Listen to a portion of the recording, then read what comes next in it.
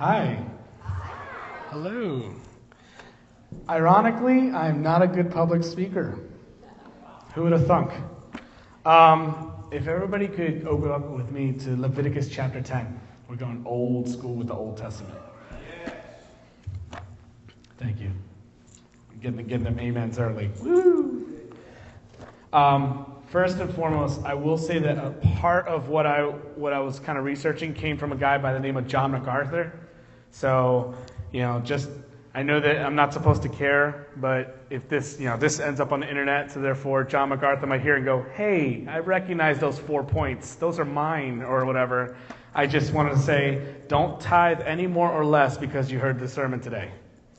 All right, that's out the way. Sorry, I'm nervous, so I'm trying to talk slow. I'm trying to breathe.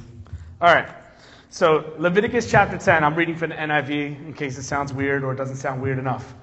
Aaron's son, Nadab and Abihu, took their censers, put fire in them, and added incense. And they offered unauthorized fire before the Lord, contrary to his command. So fire came out from the presence of the Lord and consumed them, and they died before the Lord. Moses said to Aaron, this is what the Lord spoke of when he said, among those who approach me, I will be proved holy. In the sight of all the people, I will be honored. Aaron remained silent.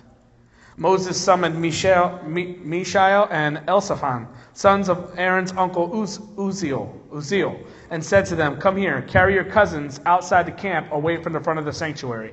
So they came and carried them, still in their tunics, outside the camp, as Moses ordered. Then Moses said to Aaron and his sons Eleazar and Ithamar, do not let your hair become unkempt, and do not tear your clothes, or you will die, and the Lord will be angry with the whole community. But with your relatives, all the Israelites may mourn for those the Lord has destroyed by fire. Do not leave the entrance to the tent of meeting, or you will die, because the Lord's anointing oil is upon you. So they did as Moses said. And then the Lord said to Aaron, you and your sons are not to drink wine or other fermented drink whenever you go into the tent of meeting, or you will die.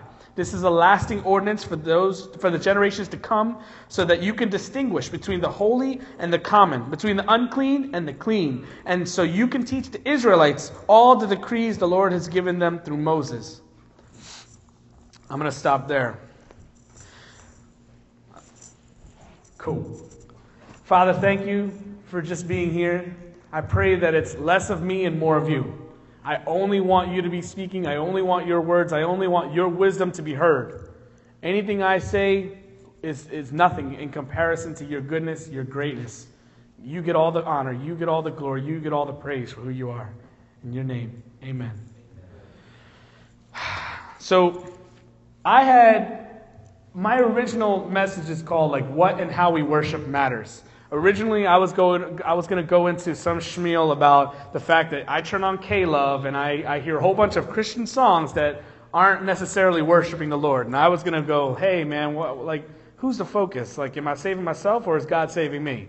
And that was my original message. And then, like God usually does, He usually comes alongside you and says, actually, I want you to look at it through my eyes. And then all of a sudden, you're just convicted by the Holy Spirit and everything just changes. So my message went away from that almost entirely. I'm just all right, so we're not talking about that anymore. Pastor Dave recommended I read Leviticus 10. I'm like, okay, I'm reading this. And then a whole new message just came out in what and how we worship matters. So let's go through this verse by verse, not all of them, but just some of them.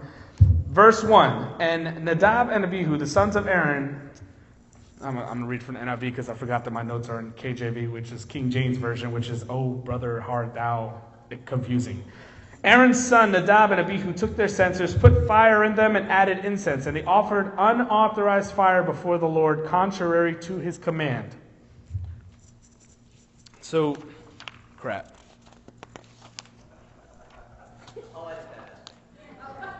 Oh, yeah. My bad. Okay, so I forgot I had all these verses, and then my notes actually started on the 4th page. So Aaron the Levite, the chief priest, had 2 sons. These 2 sons had approached God with a lack of proper reverence in some way. But if God was wronged enough to decide personally to consume them with fire until they were dead, then the main conclusion is this: how you approach God, the King of Kings and Lord of Lords, matters. The heart that you present before the Lord matters. Let me say that one more time. If God was wronged enough to decide to personally come down and consume you with fire, you done messed up. How you approach God, the King of Kings and Lord of Lords, matters. The heart you present to God matters. Leviticus 6:12. You can flip to it if you want or not. I'm just going to read right here. God was commanding his people. The fire on the altar must be kept burning. It must not go out. Every morning the priest is to add firewood and arrange the burnt offering on the fire and burn the fat of the fellowship offerings on it. That means the fire was still going. There was no let's start a fire because the fire went out. So me reading about these two sons having to take fire, strange fire that was not already there. They had to add fire to it because the fire went out. They slept on a job or something. Whatever happened, but they messed up. And they thought that it was good enough. But when God demands, your utmost best, and your utmost best was don't fall asleep on a job, if you're about to fall asleep, get somebody else to come relieve you. It's that important.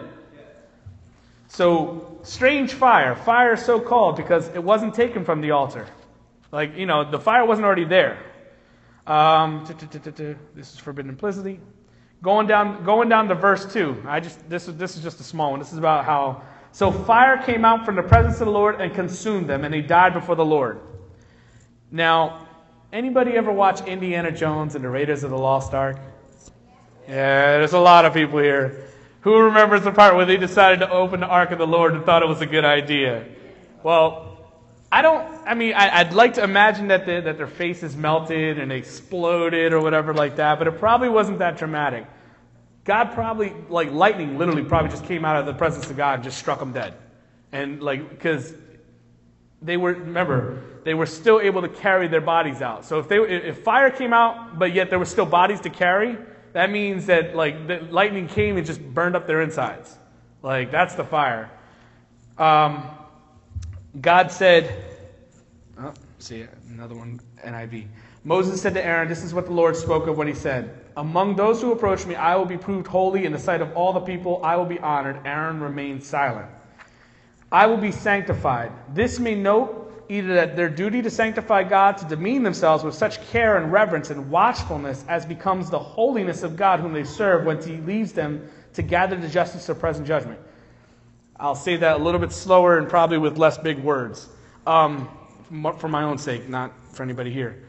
The service of God is to be held in such high esteem that when you take it lightly, when you take it for granted, when you forget the God that you serve and how awesome and amazing he is, God's going to remind you. And thank God we're in kind of like the New Testament times where we are under the grace of Christ, because I've messed up at least 100 times this week in some way. Every morning I woke up, I messed up. Because, we're sons of Adam, but we are made whole by the Son of Man, by the Son of God. All right. So here's the part that, does anybody here believe God wastes his time? If he says something, don't you think he means something important when he says it? All right. That being said, look at me again look at verse 9 with me again. We're going to read that again. I'm sorry, I'm going to start on verse 8. Excuse me. Then the Lord said to Aaron, you and your sons are not to drink wine or other fermented drink whenever you go into the tent of meeting, or you will die. This is a lasting ordinance for the generations to come, so that you can distinguish between the holy and common, between the unclean and the clean, and so you can teach the Israelites all the decree the Lord has given them through Moses. Now, God didn't say, hey, just make sure you come at me with an upright heart. He wasn't general. He wasn't broad. He was very specific. Don't drink. Don't drink any wine. Whenever you come before me, you need to not have been drinking at all. That tells me that there was something potentially specific that happened with these two sons. Whether they got drunk that morning or whether they got drunk, the night before, they were hung over. This could potentially have attributed to them falling asleep on the job, and the fire went out.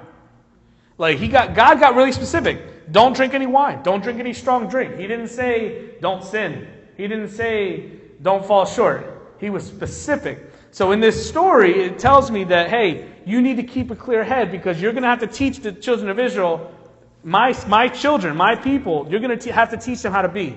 And you're also going to have to be in such a clear mind that you can determine when they're falling short. Not so you can judge them or smite them, but so you can school them, corral them. You're supposed to be their shepherd. You're supposed to be guiding them. You're supposed to be an example. If we are reflections of God's glory to those people out there in the world, then we have to remove the blemishes. Not because we're better than them, but because we have to show them Him. Amen. So try not to be drinking. I mean, you heard of don't drink and drive. Well, don't preach and lead. Don't drink and preach and lead. Excuse me. I skipped the word drink. There's a few questions I have to ask. Was the method by which God asked to be worshipped taken for granted? Like, every Sunday morning we come here, we worship. There are Sundays I don't want to. And those are the Sundays, yeah, Jess, you always remind me, those are the Sundays that He going to use you. He going to do something good. He going to do something amazing. He going to be doing something great. When we were worshiping this morning, like I want to continue to add to the testimony of the word of knowledge that God gave Laura, that Laura gave the congregation, that the congregation gave glory to God. Just before it happened, like we're playing, and my hand actually fell asleep. Like, anybody ever fall asleep on their arm? And like, oh my gosh, the pain of the needles, like you try to like wind it out and get that blood flowing really quick because you're hurting. Like, it hurts. Well, that happened. My entire thumb it fell asleep. And I looked right at you. I was like, I need you to keep playing. Because I literally had to stop and shake my hand and try to get the blood flowing. It hurt so bad. So then I started playing again. And then, anybody notice the during worship? Anybody else? Yeah. That was the battery dying. That was God saying, we're going to shut you down now. You're not going to play anymore. Because usually when God calls a word of knowledge, when God has somebody coming up here, and it might attribute to me, if I'm in the middle of playing thinking that I need to be there to provide that atmosphere of worship, then I'm going to keep playing. And I'm going to ignore the word of God. I'm going to ignore the word of knowledge. I'm going to ignore the King of Kings. Well, God wasn't having that this morning. God said, no. You ain't going to have anything to play. I'm going to remove all of your obstacles. I'm going to remove all of your hindrances. I'm going to remove everything that stops you from coming to me. So God shut me down. And I'm grateful for it. I'm thankful for it. I'm humbled by it. And I'm healed by it. So that, like, this was, I wrote like 2 different messages, by the way, because that in itself is a message. I mean, like, I can literally just mic drop right there and like we're done. But I'm not. Because what and how we worship matters. I love you too, Joe. And what and how we worship matters. So this is the part where, John MacArthur, I was just doing some research on worship. And 9 times out of 10, whenever somebody says, hey man, what's worship to you? You're going to say music. You know what I mean? Like, am I wrong? Like that, it kind of comes, that's one of the biggest avenues and arenas of music. Well, there's 4 misconceptions of music that I'm going to kind of just go through, and this is where I'm going to just start moving. Because music and worship, people think that like, oh my gosh, you guys had such great worship today. I'm like, dude, it was just the music. How about the message? Were you worshiping there? Were you listening? Were you reading? Were you learning? That's worship too. So, 4 misconceptions of music. Music does not only equal worship. In church, when you hear the music, it's not just worship. Like, they're not synonymous. Music is music. Worship is worship. I'll say it again. Music is music. Worship is worship. It can be spoken. It can be prayed. It can be in silent reverence. It can be dancing. Like, that worship is a lot of things. It's more than just music. Worship is us ascribing to God who He is, thanking Him for what He has done. When you open up the Word and you learn some new truth about God that you didn't know before, you're like, man, I got to get closer to you, God. I want to know more. Man, you are such a good God. I got to get closer, Lord. Man, you're going to shelter me. Oh my gosh. You're going to heal me. Oh my gosh. You're going to forgive me. Oh my gosh. Like, Lord, I always say gosh, like, because I forget that I'm, out there, like, I'll be like, oh my gosh. And now I'm in church and I can be saying it because I'm totally like oh my God, like you're so wonderful. I'm here trying not to use the Lord's name in vain when it's not in vain. Sorry, that rabbit trail. But so worship is us thanking him for what he's done. Music is not worship. It is just a device. This is still all the first point. It's the carrier of our worship. By itself, music is not worship. Like I can play the most wonderful D major, B minor, followed by a G, and keep on repeating that pattern until the cows come home. But if there's no authority behind it, if I'm not proclaiming that Jesus Christ is the Lord of Lords and King of Kings behind them chords, it's just noise. That's good. So here's the second misconception of music. That music motivates and induces worship. So I'll say it like this. That music, when the music happens, the worship starts. Like, music cultivates and grows the worship. That's a misconception. Music gives expression to love and adoration that is already there, that we have for the Father. But the motivation has to come from somewhere else. It has to come from the Lord. It has to come from how he's changed each and every single one of your lives. Like, that's what the worship is. Like, God, you got me a great wife. You got me a great job. You got me life. You got me forgiveness. You've healed me. You've mended, like, not just my body, but you've mended my soul.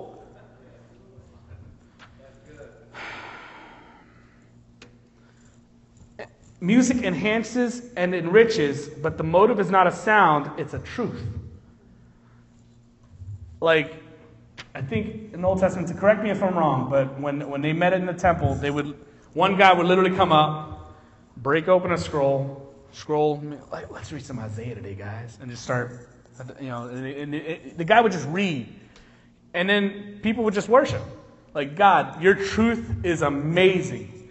Your truth is like powerful. The things you've done for Israel, now we know a lot more because we're reading the Old Testament as almost like a history book sometimes, but those truths back then still are relevant to us now.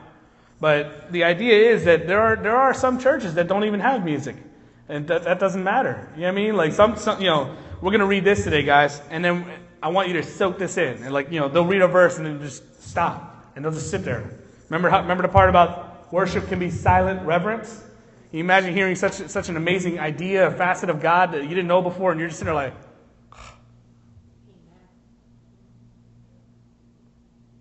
I'm literally just standing here to make you uncomfortable on purpose.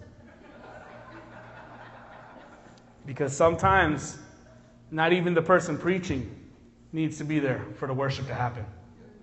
I don't need to be here. I was reading about pulpits, the actual pulpits and stuff like that, and how they used to have these grand, large things with like emblems and crosses, and they were like gold plated, and like they looked all fancy smancy, and yes, they kind of missed the point. I like the ones that are just made out of wood, good oak or whatever, But the idea behind those pulpits wasn't so that everybody would look at me, look at the pastor. This is where the word of God is preached. But that everybody looking at that pulpit would take whatever word's coming off of it as from the Lord, not from the guy behind it. Like, they focus on a pulpit. Like, now there's pastors who, I'm just going to sit on a stool and I want you to look at me. Like, yeah, and now granted, that pastor is not saying look at me, but there's a risk of it. Somebody's going to walk away going, man, that was a good word. That was a good word. That guy delivered those 3 points on point. So the idea is, like, when they, looking at that pulpit, people focused more on God. That was free. That was a complete side rabbit trail that had nothing to do with anything. Woo! Amen. And on that second point, just closing that second point with this, there can at times be instances of false worship when a worship team gets a congregation amped up yet leads them away from Christ. I'll say that one more time. There can at times be instances of false worship when a worship team gets a congregation amped up yet leads them away from Christ. Elijah, it was Elijah or Elisha against the prophets of Baal?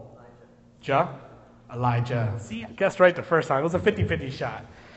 But like the prophets of Baal were hooting and hollering, beating themselves, to worship and stuff like that. And it's like, so I'm not going to go into that story. That's a whole message by itself. Praise the Lord. I love you, God.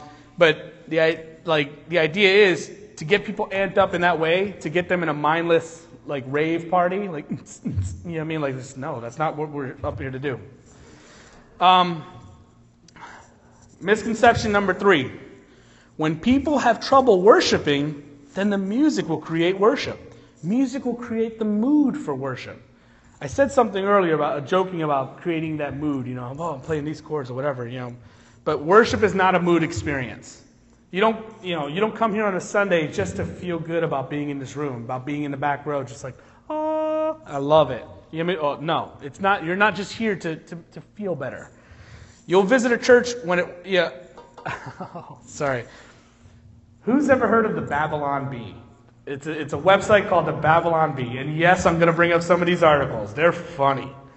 Anybody ever heard of The Onion? A regular, they basically take not real news stories, but they post them like they're real news stories, but they're all jokes, they're fake. Well, the Babylon Bee is the Christian version of that. They have headlines like, laser lights cuts the worship team in half, or malfunctioning fog machine inhibits the movement of the Holy Spirit, or worship leader gets caught in an endless loop of how great is our God. You know what I mean? Like, so I bring that up because has anyone ever visited a church where they dim the lights, they make it really low, and it's like soft, and like you come in, you're like, wow, I'm in like another world.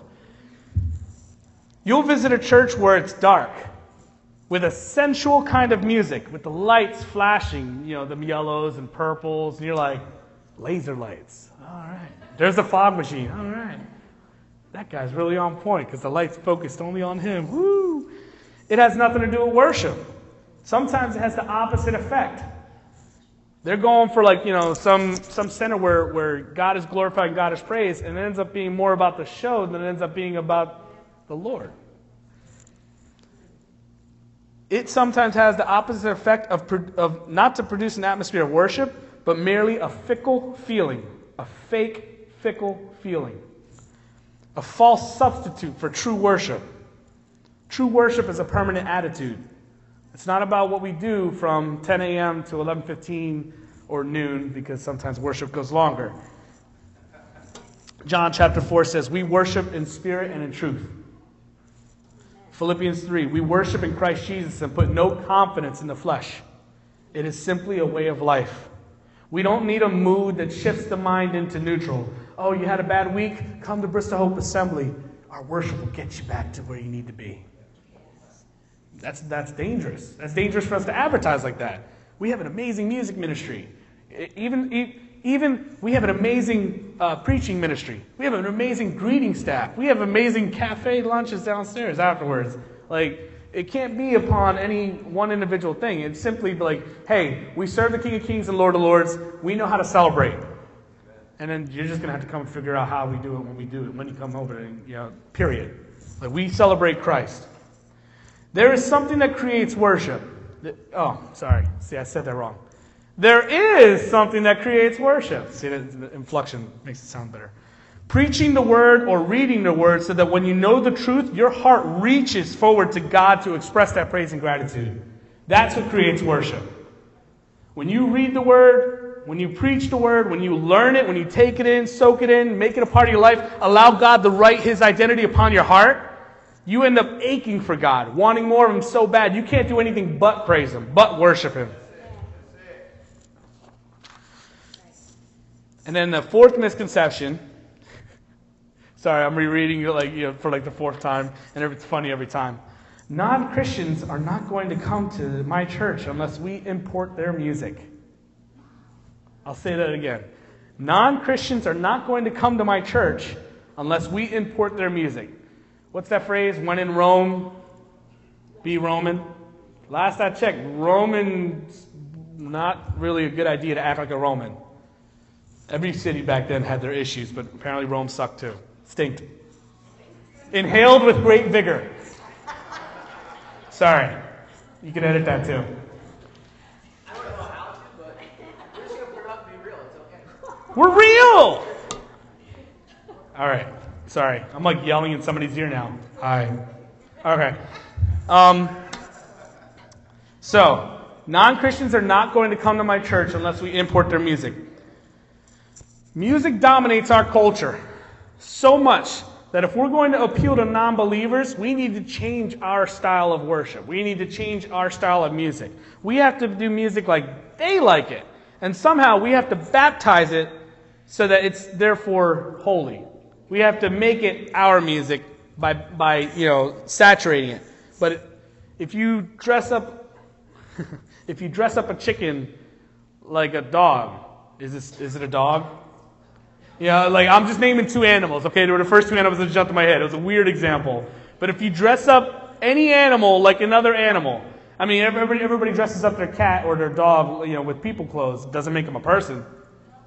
But they're still an animal. They're still what they were originally created and designed to be, although they look really cute.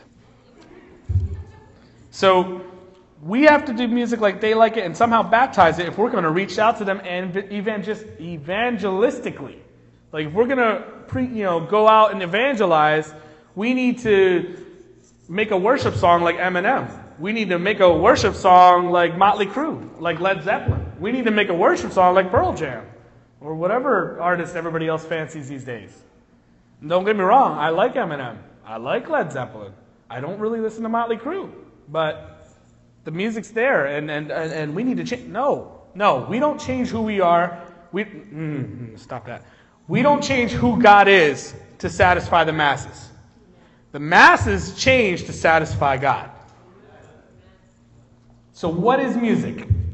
Music, it is a gift of God to the world to give them a means of expressing their emotions.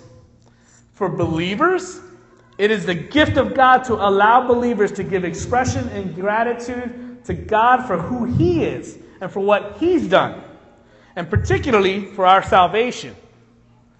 I'll say that one more time. For believers, it is the gift of God to allow believers to give expression of gratitude to God for who He is and what He's done. Thank you, God, for saving us. We were just doing that this morning. We were worshiping God so hard. I know we went late, and that's okay. But I'm just saying, time ceases to matter. When you're excited to do something, you don't get tired, you don't get sleepy, you don't go, you can start coming up, Joe. Like he said, you don't get tired. Time stops. You end up loving God so much it does. Oh, sorry, I'm hearing myself. That's so weird. And you just want to stay there forever and just love on God and worship God and just give Him all the honor, all the glory, all the praise because He's so worthy. Music of the church is music of the redeemed. And we're no better than that. We're no better than anyone else in the world. We're just our identity is made whole, made new because of Christ and what He's done.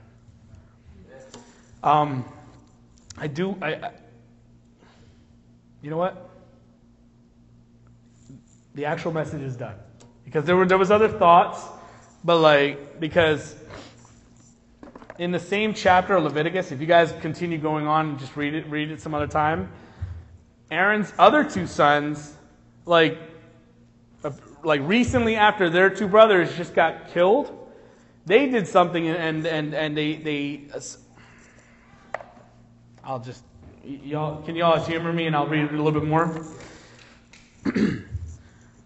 Starting on verse 12 of chapter 10. Moses said to Aaron and his remaining sons, Eleazar and Ithamar, take the grain offerings left over from the food offerings prepared without yeast and presented to the Lord, and eat it beside the altar, for it is most holy.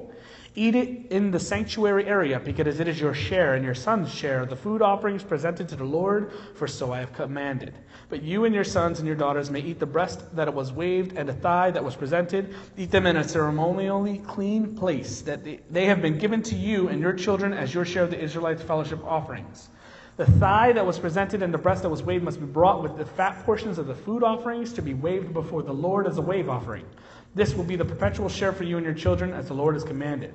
So, starting in 16, this is where it gets funny and, well, not funny, but interesting.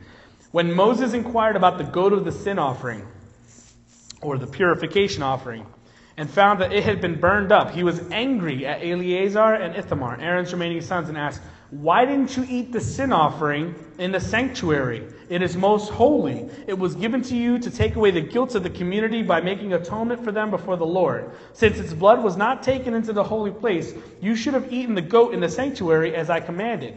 Aaron replied to Moses, "Today they sacrificed their sin offering and their burnt offering before the Lord, but such things as this have happened to me. Would the Lord have been pleased if I had eaten the sin offering today?"